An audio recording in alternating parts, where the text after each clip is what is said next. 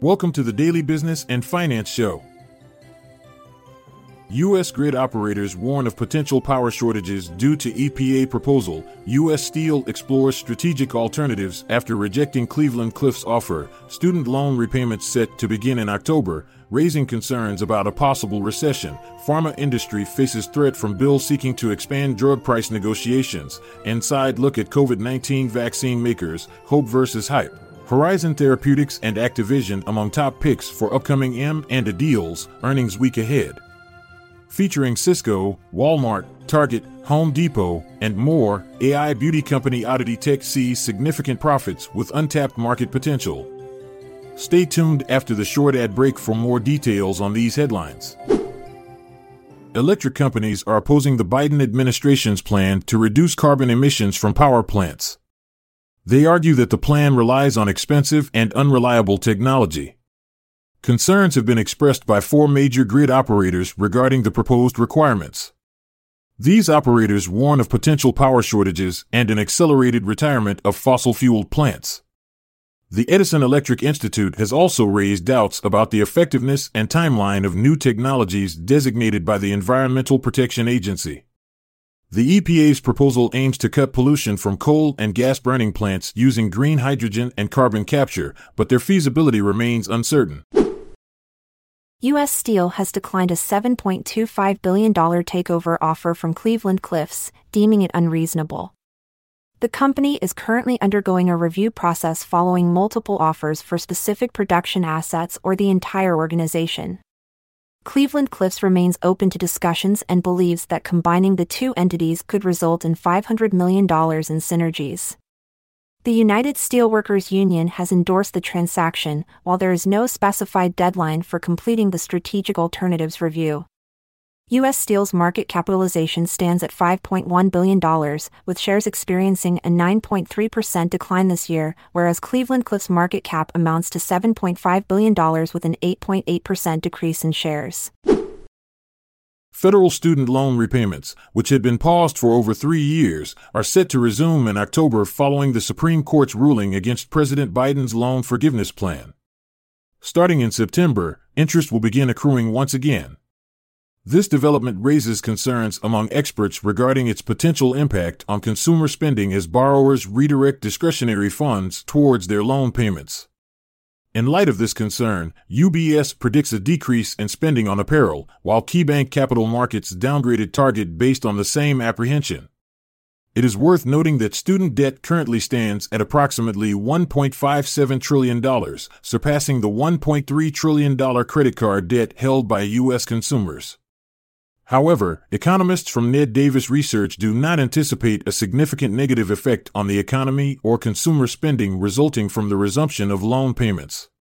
They estimate a reduction of 0.1% to 0.2% in Q4 GDP growth, but emphasize that higher-income households with student loans possess the flexibility to absorb these payments without impacting discretionary spending significantly. Furthermore, they highlight that there is still around $600 billion in excess savings from the pandemic available to cover these payments for nearly 2.75 years. A new bill introduced in the House could have an impact on pharmaceutical companies' profits. The Lowering Drug Costs for American Families Act aims to enable drug price negotiations and inflation rebates for individuals with private insurance. If this bill is passed, it has the potential to benefit a significant number of people, including over 164 million individuals with job-based health coverage and more than 16 million people with marketplace coverage. The proposed legislation suggests negotiating prices for 50 drugs, which is an increase from the current 10 under Medicare Part D. However, it may be challenging to pass this bill as Republicans currently control the House. Wall Street analysts have mixed views on COVID-19 vaccine makers amidst declining sales. Pfizer, BioNTech, Moderna, and Novavax have all performed below the S&P 500. However, there is a perceived buying opportunity according to analysts. Johnson & Johnson has exited the competition. Sales for Pfizer, Moderna, and Novavax experienced a significant 90% year-over-year drop in Q2 2023. Nevertheless, Wall Street is growing more optimistic about Pfizer, BioNTech, and Novavax. Moderna's rating remains as buy despite concerns regarding its financials. Seeking Alpha has flagged Moderna as a strong sell while upgrading Novavax to strong sell despite recent gains. Amgen's acquisition of Horizon Therapeutics for $28 billion and Microsoft's purchase of Activision for $69 billion are expected to be finalized this year. Amgen is currently engaged in a legal battle with the FTC, while Microsoft awaits antitrust approval from the UK. M&A investor Roy Barron believes that Amgen has a strong case and there is a 10% chance of reaching a settlement. Barron also predicts a high likelihood of completion for Pfizer's $43 billion acquisition of Seagen.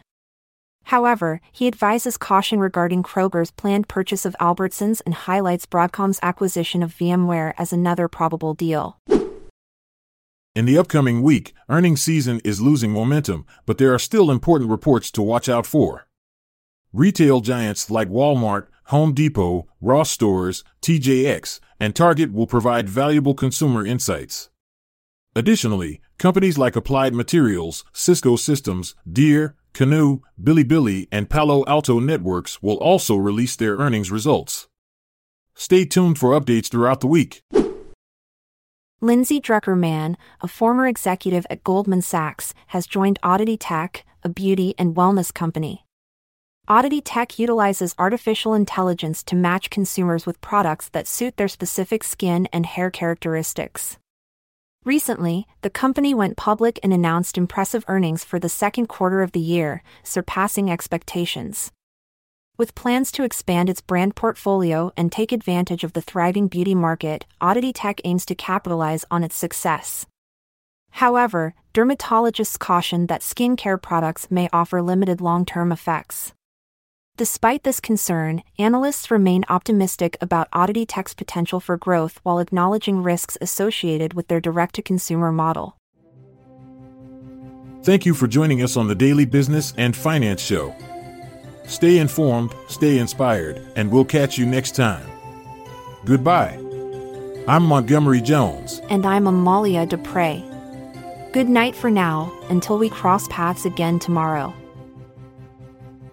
This content is sourced from the Seeking Alpha website, so support our podcast by becoming a Seeking Alpha Premium subscriber. See the show notes page for links to sign up. This episode is produced by Classic Studios. Check out our other podcasts in our network at classicstudios.com.